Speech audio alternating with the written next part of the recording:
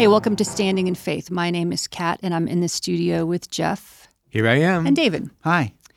John wrote a letter, the letter of 1 John, to people who are already saved. He specifically says, I don't write to you because you don't know the truth, but because you do know the truth. So we know that this letter was written to Christians, people, followers of Jesus. And in it, he says, we know that we're children of God and that the whole world is under the control of the evil one. We know also that the Son of God has come and has given us understanding, so we may know him who is true. And we are in him who is true, in his Son, Jesus Messiah. He is the true God and eternal life. So Jesus came, and he gave us. He has given us understanding so we may know him who is true, and that's eternal life. So we have Yahweh, Yireh, Jehovah Jireh, however you want to say it, as God being our provider. Yeah, so in the same way that he provided a ram for Abraham, for many of you that know the story, when God had told Abraham to offer Isaac, and somehow Abraham understood that either Isaac would be raised from the dead or something would happen. Yeah, he believed in the promise God made. Yeah. But so anyway, when he was about ready to offer Isaac, God said stop, and he instead provided a ram. And that's where the whole name, Abraham built an altar and named the place Jehovah Jireh or Jehovah Jireh. God provides. And like we said in the last podcast, is that these places were named for remembrance, that God is a provider. But then we go all the way over into what you were just talking about, Kat, into Messiah Jesus, who is the Lamb of God, the ram that's in the thicket, so to speak, that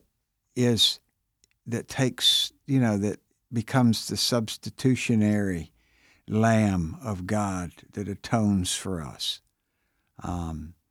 So yeah, God continually provides. When I was looking up this name of God, I went to Genesis 22:14 and kind of looked up what does provide mean, and it was very interesting. I was actually surprised because it took me a little bit to process it through, but that word in Hebrew actually means to look at, to see, regard, look after, watch, look upon, give attention to. So I was like, oh, how interesting, right? In other words, he saw to Abraham's need. Yeah. And through Jesus, he saw to humanity's need. Right? Humanity needed a Savior, and he saw to that. He provided us with a Savior. So Jesus actually fulfilled that, right? Jesus was the fulfillment of that. It's Ephesians 5:2, right? And walk in love as Christ also has loved us and given himself for us, an offering and a sacrifice to God, right? It's through that sacrifice that redemption became available to us. Yeah. I found the same word. How do you say it? Yireh? Yireh? How do you say that? Yireh. The J's usually silent. But okay. Yeah. Jehovah Jireh is okay. I found the same word. I just happened to find it this morning. I was reading an interlinear Hebrew-English Bible translation, and I found in Isaiah 53, it's verse 11. In English, it just says, after the suffering of his soul, he will see the light of life and be satisfied. Or it could say he will see the result of the suffering of his soul. But it's that same word, he will see. In Hebrew, it was in there as Yireh, the same exact word. And I was like, oh, there it is. He will provide. Yeah. Mm-hmm. This name is an interesting name right? Because I think it's based off of God providing a way to restore us back into, right, the fullness of our purpose and identity in Christ. Mm-hmm. However, I think it can very easily be twisted to become a Santa Claus name. Oof. Mm-hmm. And I caution myself on that. Yeah, you know what? I'll be honest. God has provided abundantly, extravagantly for me in my life. Mm-hmm. And I am so grateful for that. But it's not an expectation, and it's not I'm just going to make it's not a new electric vehicle tomorrow morning, right? No. It's not me. It's not me looking for that, I guess is what I'm trying to say. So, yes, he is a provider, and yes, he does provide for our needs. I think, and you had mentioned Jesus. The stories of the loaves and the fishes, right? I mean, the disciples are like, wow, there's a lot of people, and we're way out here. We need to let them go so they can go eat. And Jesus said, well, what do you have? Which is really a fascinating, you can just stop and meditate on that. Yeah. Because we've all got something. Yeah. Well, he can take and multiply whatever our something it is into whatever it is that we need. But yeah, that to me, that's a wonderful example of Jesus saw that there was a need, right? He knew that people would get hungry and that they were far away from whatever the closest village was. I'm sure they didn't have like super center grocery stores. Yeah. But yeah, he the question that he asked was, well, what do we have? What do you have? In thinking about the names that we're talking about and been talking about really in the nature of God and realizing that it we were just talking, funny thing is we were just talking about big trees, like the redwoods and the sequoia and all that kind of stuff that Kat was showing pictures of them where they had been. I've never seen them, Jeff had. But how massive they are and how huge and the feeling it gives you.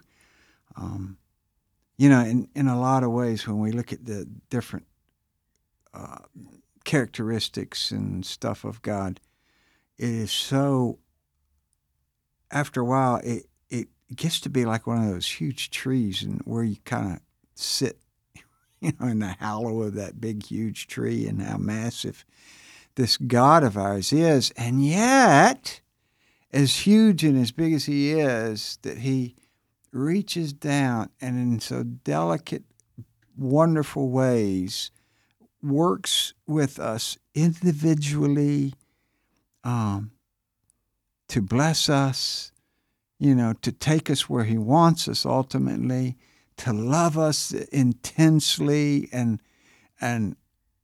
take care of us and provide for us in whatever provision that may look like. Sometimes we think God should provide for us because we're Americans in that context. And like you said, Santa Claus, and that's where we have to be very careful. God is not our Santa Claus. But he is there in such a rich way to give us a life that's abundant. And his name speaks that. And not only that, but when it speaks of God's love, the Ephesians passage that you have here is 5:2, and walk in love as the Messiah also has loved us, given himself for us, an offering, a sacrifice to God for a sweet-smelling aroma. And the word in Hebrew for love means that, to give. That's what God does, to give. The word love is all-encompassing, all-healing. It's everything that God wants to bring about his perfect design in the earth. And his design was based on love, not judgment. Yeah. It was based for God so loved that he wanted to bring back his design of restoration and healing and wholeness. And what does he do? He provides all the ways. It's not just providing our physical needs, but our spiritual needs. It's providing us a pathway to walk down, when we look at that leads to more shalom. Yeah. I like the idea of thinking about his provision for us individually and corporately, because it's with his blood that he purchased us to make us, people from every tribe, every nation, every tongue, to make us a people and a nation, to make us a kingdom and priests to serve our God. So he's also, it's with his own self that he purchased us to create us as a kingdom. So we're part of a kingdom, and he gives to us corporately as a group and individually. So it's just so multifaceted. Yeah, it's just so beautiful. Mm-hmm. So beautiful that Yeah. we're part of a group, because everybody wants to belong. That's just like a simple human desire to belong to a group.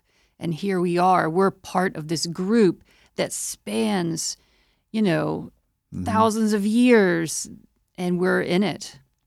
Mm-hmm. Yeah, where does that desire come from, too? The desire to be part of a group. Yeah. From God.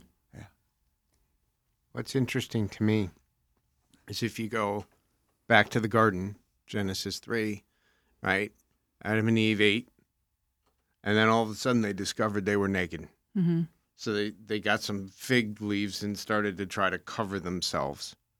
If you go a little bit further, God actually provided a better covering than some Yeah, that's fig right. leaves, right? God actually gave them skins, like a tunic, like a dressing, right, made from skin, which would kind of indicate that there was some level of atonement that took place to get some skins, right? But he did that for them. He didn't spank them and holler at them and yell at them, right? He did ask them what they had done. Mm-hmm. But the point I guess I'm trying to make is that there was, even in that, there was provision.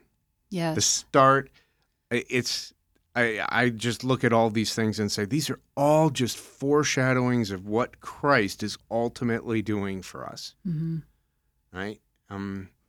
So, yeah, and so that was the very first foreshadowing of providing, right? And then you got Isaac, which we just talked about, and then you had Jesus, which we talked about. Mm-hmm. There was provision. There was a way. God saw our need and provided a way.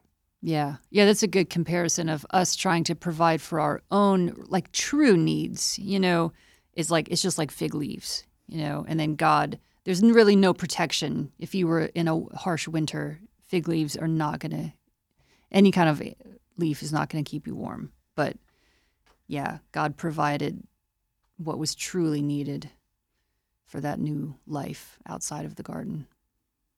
Okay, so let's bless the listeners. God, thank you for sanctifying us once and for all through Jesus. Mm-hmm. I bless the listeners with satisfaction in your provision and true eyes to see what their true needs are, and with gratitude.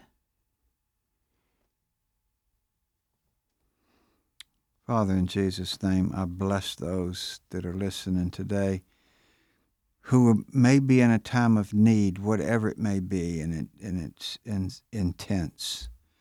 And I bless them, Lord, with that name, Jehovah Jireh. They would experience your provision in a powerful way, Lord, for whatever that is that they have a need for. That, Lord, you would begin to unfold powerfully your provision, your ram in place of whatever it is that's affecting their life in Jesus' name. I bless the listeners with the name Jehovah Jireh.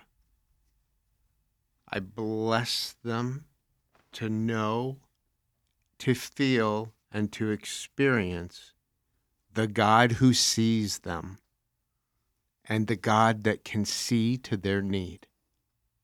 In Jesus' name. Amen.